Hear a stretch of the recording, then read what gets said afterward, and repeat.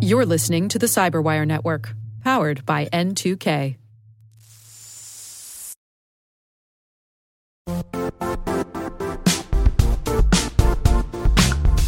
The IT world used to be simpler. You only had to secure and manage environments that you controlled. Then came new technologies and new ways to work. Now, employees, apps, and networks are everywhere. This means poor visibility, security gaps, and added risk. That's why Cloudflare created the first-ever connectivity cloud. Visit cloudflare.com to protect your business everywhere you do business.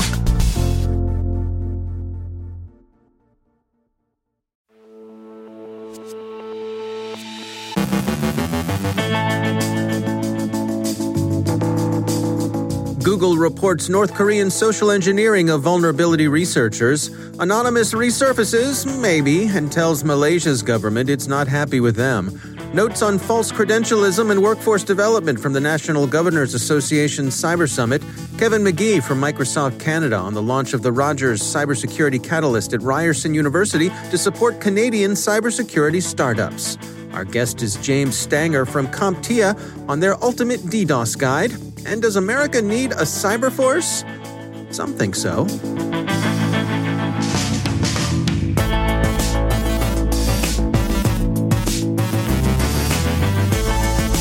From the Cyberwire studios at Data Tribe, I'm Dave Bittner with your Cyberwire summary for Tuesday, January 26, 2021.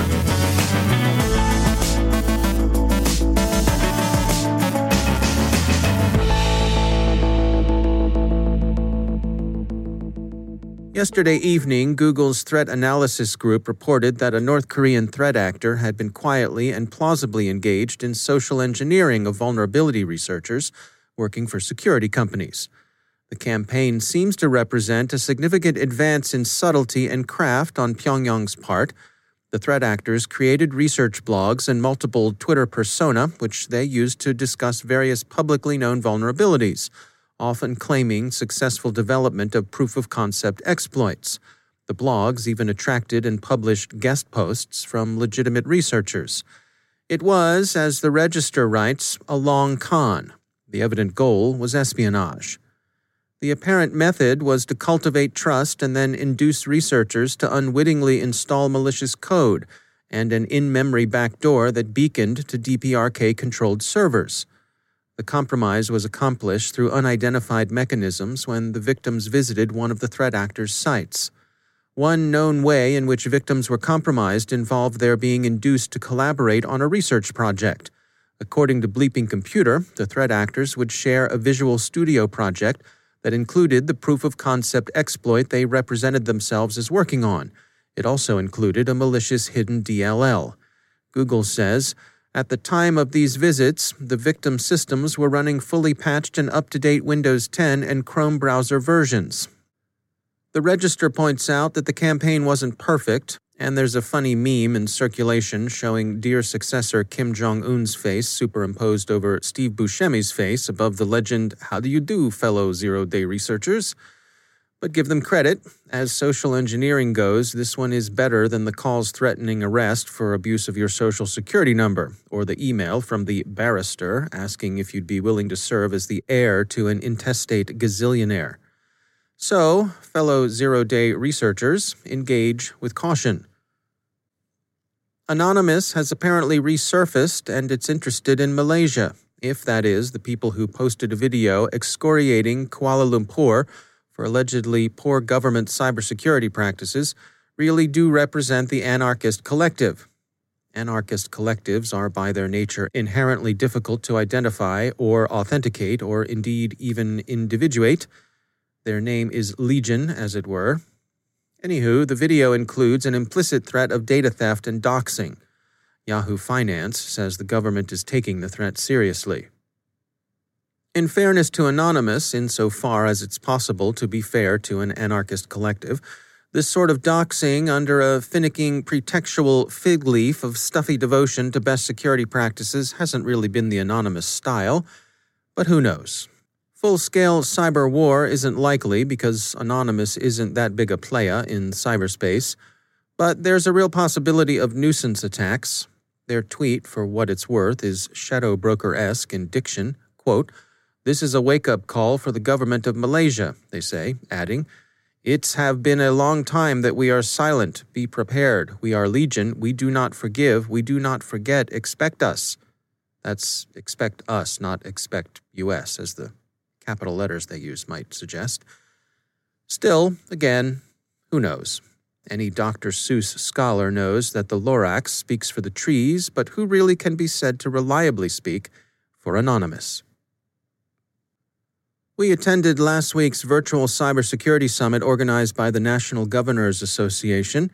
Much of the issues the participants talked through were familiar enough, touching as they did on the importance of cooperation, not only among the states, but between state and local government, with the federal government, and finally, with the private sector. There was also considerable attention devoted to workforce development. Our stringer on the virtual spot thought one of the issues they addressed was particularly interesting, the way in which a kind of false credentialism can stand in the way of filling jobs with people who are well able to handle the work. CompTIA CEO Todd Thibodeau mentioned that university preparation is often either misaligned or incomplete with respect to what the industry says it needs, and that universities might do well to listen to the private sector and take advantage of all the work the private sector's done on the issue. But there's another bottleneck in the talent pipeline too, and this one is on the side largely of industry. Thibodeau called it a confidence gap, the widespread assumption or sense that all cybersecurity jobs require deep STEM expertise and training. He encouraged employers to give applicants who don't have those a look. Alternative credential programs, many of which have appeared over the last few years, can deliver solid candidates. And in Thibodeau's view, it doesn't take a 4-year degree to switch fields into cybersecurity. We might add some historical perspective. When the battleship USS California was sunk at Pearl Harbor, until she could be raised and repaired, it was found that the musicians in her band showed a surprising aptitude as codebreakers. They were temporarily assigned to Fleet Radio Unit Pacific, where they served with distinction. Look for the equivalent in cybersecurity. And finally, once you do get the right people, how do you organize them? One of our favorite sailors, retired Admiral James Stavridis, a friend of the show, has an op-ed in Bloomberg in which he argues that the SolarWinds supply chain compromise and presumably the other related campaigns by probably Russia's Cozy Bear show that the U.S. isn't properly organized for cyber conflict. He thinks that Space Force, whose creation he approves, suggests a model for cyberspace. A new military service, call it Cyber Force, should do for operations in cyberspace what Space Force promises to do in outer space. As the Admiral puts it, quote, "The administration should also create a full-fledged cyber force. The Donald Trump administration correctly created a Space Force, recognizing how much of national security relies on the ability to operate in space, and that securing it requires specific skills concentrated in a single organization. Likewise, we are overdue for an elite, independent branch of the armed forces in which all the personnel wake up every morning thinking about defending the nation in cyberspace." End quote. Maybe he's right, although we're agnostic on the issue. But if there ever is a cyber force, we look forward to watching its culture develop. That's the fun part, and roles and missions be damned. Space Force calls its troopers guardians. The inevitable choice for Cyber Force would seem to be hacker, as in hacker recruit, hacker first class, and so on. In fairness, Cyber Force probably ought to go into the Department of the Army, since the departments of the Navy and the Air Force already have 2 services, respectively, the Marine Corps and the Space Force. And bonus, it could there make its contribution to the Army's rich tradition of demotic terms of disapprobation, where the Army Airborne has its legs, a derisive reference to non-airborne, foot-mobile troops who don't arrive by parachute. Cyber Force could have, no hats, maybe? And the equivalent of the combat troops REMF, which acronym we won't unpack because we're a family show, but which is used to refer to Judge Advocates General, headquarter clerks, and comparable miscreants. Well, that one could be non-hacker. And an incompetent hacker, the equivalent of the Army's BOLO? Well, obviously it's SKID.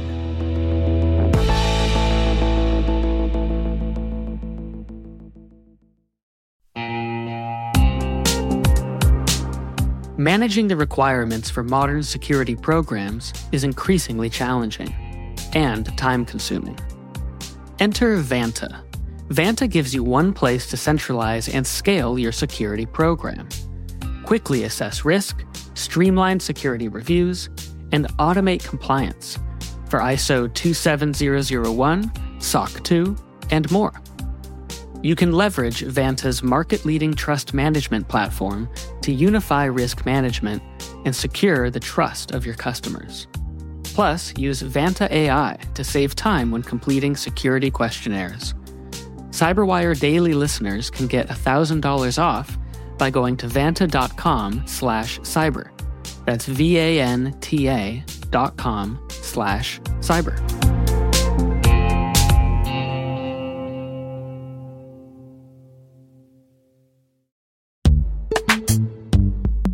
In the dynamic world of enterprise security, identity architects and IT leaders face a major challenge.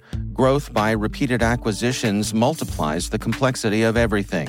Multiple IDPs, MFA providers, policy engines that all need to coexist. This can lead to fragmented user identities and policies that create security vulnerabilities and add access friction. Strata Identity solves this. Now you can decommission unneeded IDPs and consolidate the ones you'd like to keep without rewriting apps or disrupting users, engineers, and app owners. Plus, Strata's modular architecture makes it easy to integrate with any identity provider without manual maintenance and coding. Join the ranks of cybersecurity leaders using identity orchestration. Visit strata.io/cyberwire, share your top identity security priorities, and receive a pair of complimentary AirPods Pro. Offer valid for organizations with over 5,000 employees. Step into a new era of identity management at strata.io/cyberwire.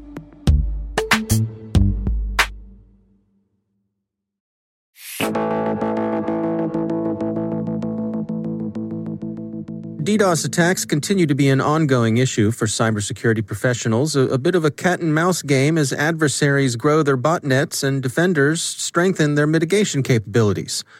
Dr. James Stanger is Chief Technology Evangelist with nonprofit trade association CompTIA, and he joins us now. James, welcome to the Cyberwire. Hey, thanks, man. It's great to be here. Appreciate your time.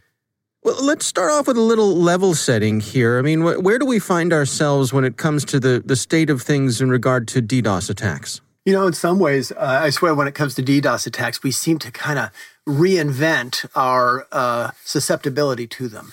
In other words, just as I remember years ago, there was the Robert Morris internet worm. Now, we're talking about primordial times back in the 80s when, he accidentally on purpose, who knows what happened, released this thing and it went along and crashed, about a quarter to a third or more of the known internet at the time. Well, then in the 90s, late 90s, DDoS attacks became big. And now we have the botnets, we have the volumetric attacks, we have, the ability of some of these pretty sophisticated outfits to send even small amounts of traffic that are designed to crash servers. So it's interesting to see how these things are cyclical.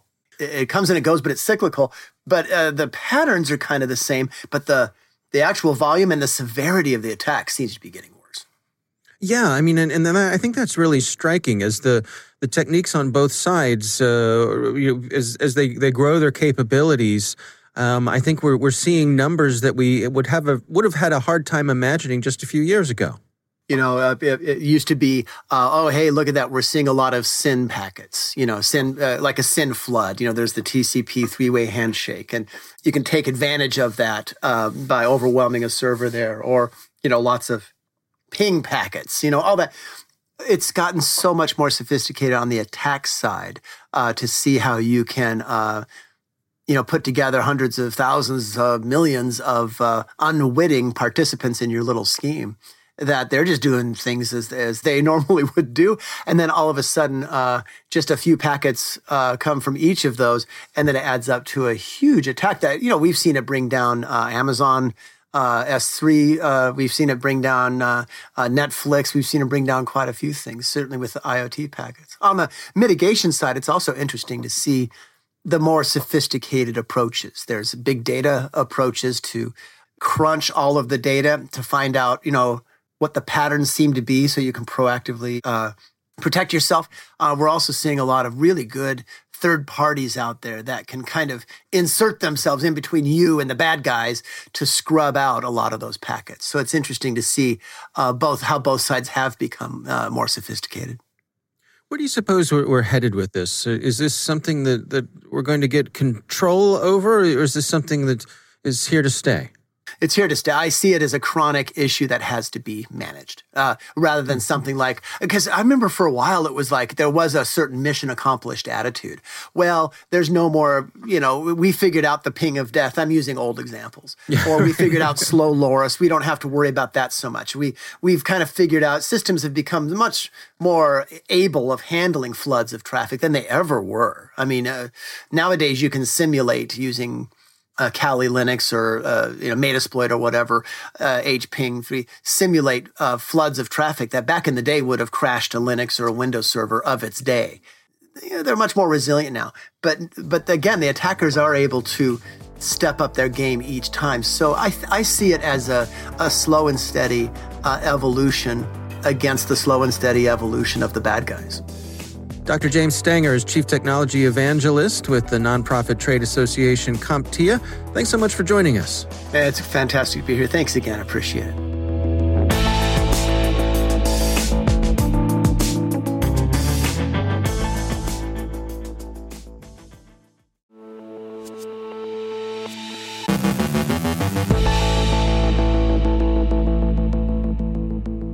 And joining me once again is Kevin McGee. He's the Chief Security and Compliance Officer at Microsoft Canada. Kevin, always great to have you back. I want to chat today about the launch of the Rogers Cybersecurity Catalyst at Ryerson University. And this is something you're involved with. Can you give us some of the details? What's going on here, and why is it something that's important to you?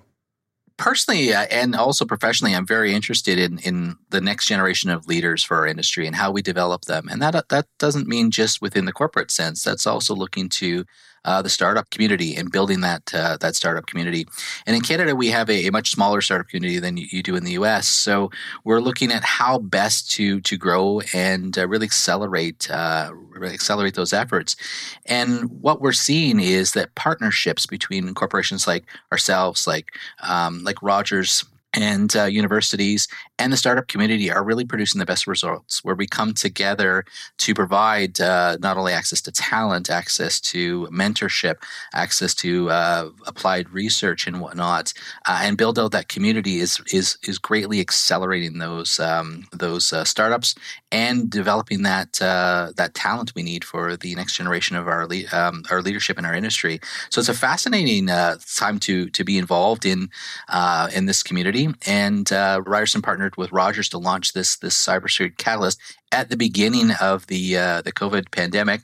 It was meant to be a physical space, so we had to work together to sort of pivot to an online space and evolve as well in real time. Can you give us some insights? I mean, what's the general framework that you're using here to set up the partnership between private and the educational folks?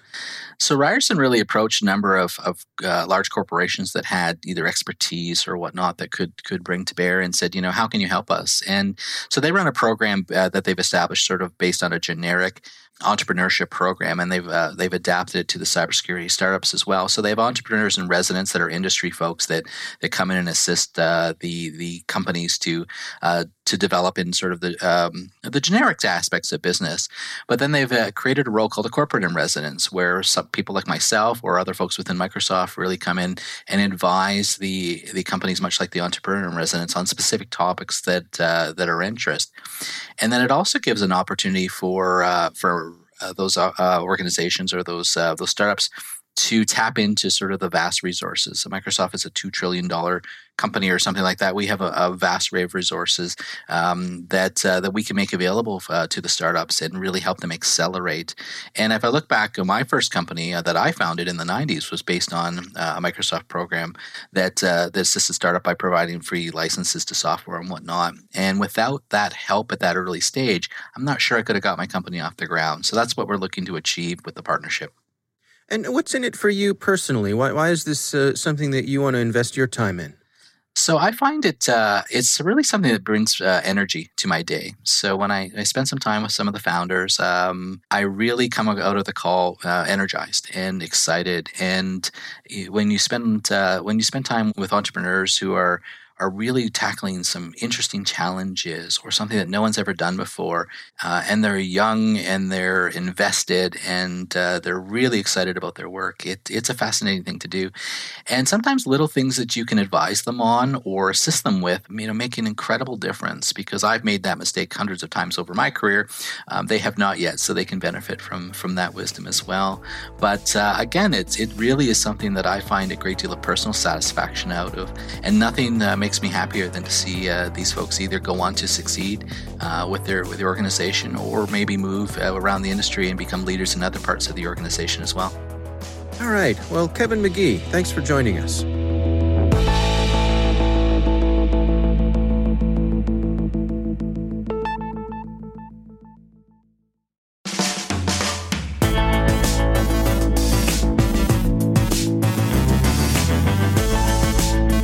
And that's the Cyberwire.